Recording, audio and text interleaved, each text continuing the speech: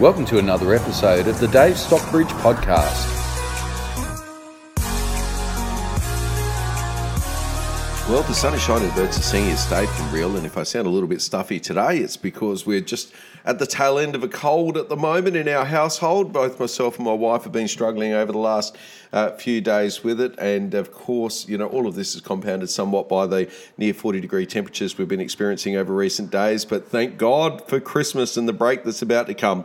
And just like many of you out there, I'm just stretching things out to get across the line and obviously look forward to that Christmas break more than ever this year. I think it's been a big year, and as many people have commented to me, there seems to be a real disconnect between what they're seeing in the media and hearing on the radio and what they're actually feeling in real life. And I think that's got an enormous amount to do with the fact that the lived experience of our economy is somewhat different to what those people whose job it is to analyse and to report on the economy have to say. And I would say that this year has been characterised as very much a roller coaster. The early part of the year, we hit headwinds early with the Banking Royal Commission, and as a result of that, lending criteria tightened significantly, and buyers that were walking around with pre-approvals were soon finding their finances fall over. Such were the shifting sands of the lending criteria very early on in this year. Of course, then we encountered the federal election, and this particular election was somewhat more divisive than what we would ordinarily encounter, and especially around property. There's generally consensus between the two major parties when it comes to property, given that it very much is the foundation of most Australians' wealth.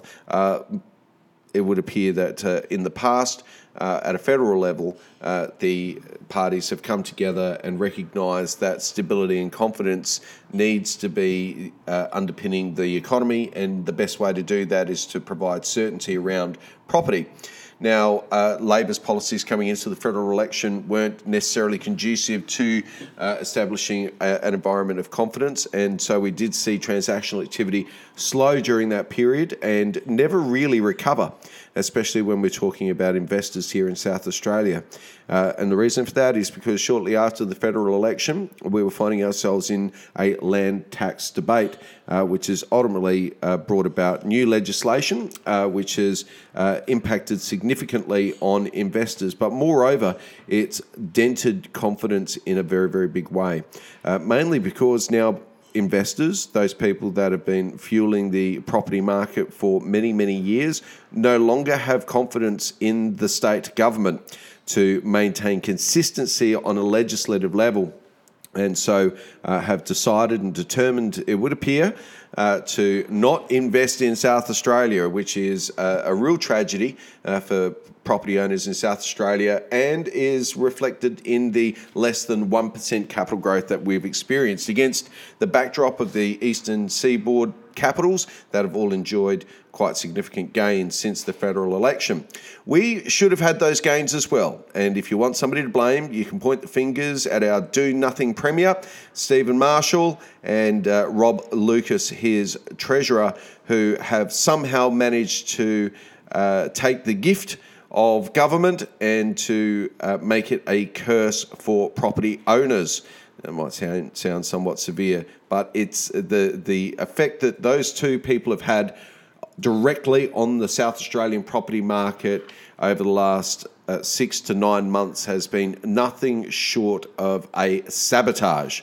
And we really need to consider that when coming into the next federal election, state election. I think a lot of people felt that they were getting a conservative government, and it would appear that what we've got is Labor light, but without the social convictions. So very, very disappointing for the business community, and that's also reflected in record low business confidence and record low property transactional activity in South Australia.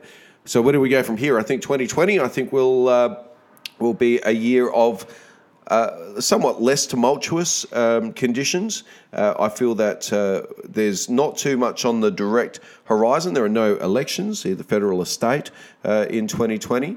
The Banking Royal Commission is behind us, and although the banks are stumbling along because of their unethical, immoral, and largely illegal practices over recent times. I noted in the paper just this morning that the NAB and ANZ are being pulled across the coals for racking up millions and millions and millions of dollars in fees for accounts that simply didn't exist in the first place. I was, in fact, a victim of that, where NAB had opened up a extra account on my behalf and was charging me fees for that. And although it probably only impacted me by $80 or $100, it wasn't enough to notice at the time. The reality is times that by millions, and you can see how the banks are now finding themselves under scrutiny once again, and deservedly so.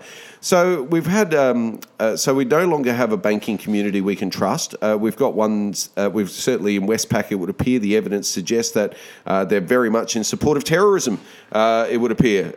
So we've had the CEO resign over the last week or two, and they didn't do anything to stop money flowing from Australian bank accounts into the hands of either terrorists or terrorist sympathisers and other groups. There are rules and there are laws, and it seems that they don't always and aren't stringently being applied to the big banks. And this kind of talks to the circumstance that we find ourselves in today, which is one where there is less confidence in our government and in our institutions and in our banks than we've ever had before.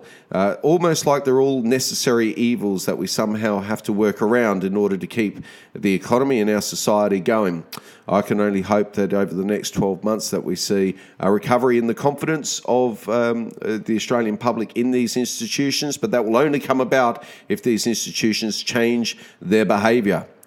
So today I wanted to talk to you about something that can directly improve your particular circumstances. It is true that credit has been tight over the last 12 or so months, and since the Banking Royal Commission, banks have become even more restrictive in their lending.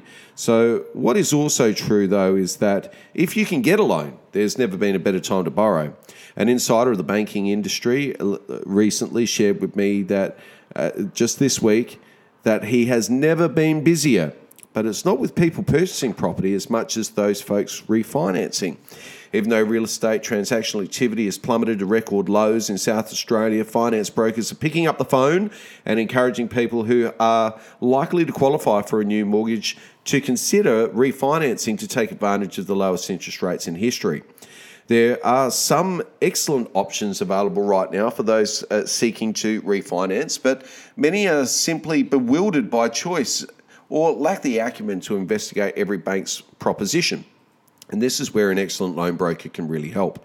It seems strange that the Banking Royal Commission recommended reforms that would have rendered many finance brokerages unviable, and yet just 9 months later, we have a boom in refinancing fueled by that very industry, so demonstrating the valuable connection that brokers make with consumers and how that really benefits all parties.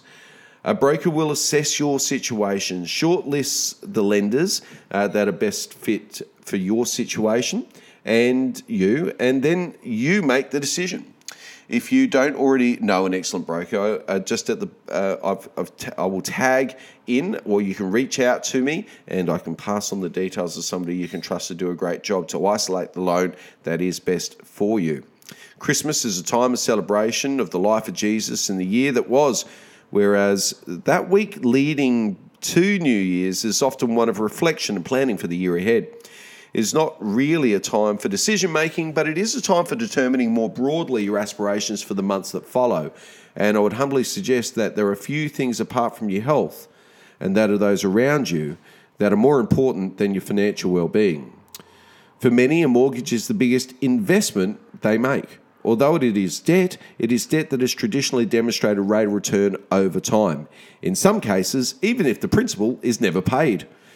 Just maintaining a mortgage is one of the few ways everyday people can make money outside of their salary. So, to be able to borrow more for less may better position people to make the most of future opportunities.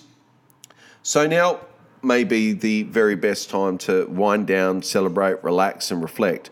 But in so doing, please consider what is your biggest liability and greatest asset, and how does that help you in securing your financial future? And if it's your mortgage, you would be irresponsible not to consider your options over the coming weeks. Just a little disclaimer, I'm not an expert in anything I've discussed above, and it just represents nothing more than my own personal reflections and ramblings based on recent conversations with undisclosed parties. Before making any financial decision, please carry out all your own due diligence to make sure that you're making your own informed decision. But if you are thinking about refinancing, then the best contact I can give you is Luke Robertson at Private Client Services. Luke can be contacted at luke@privateclients.com.au or on 0425 142 475.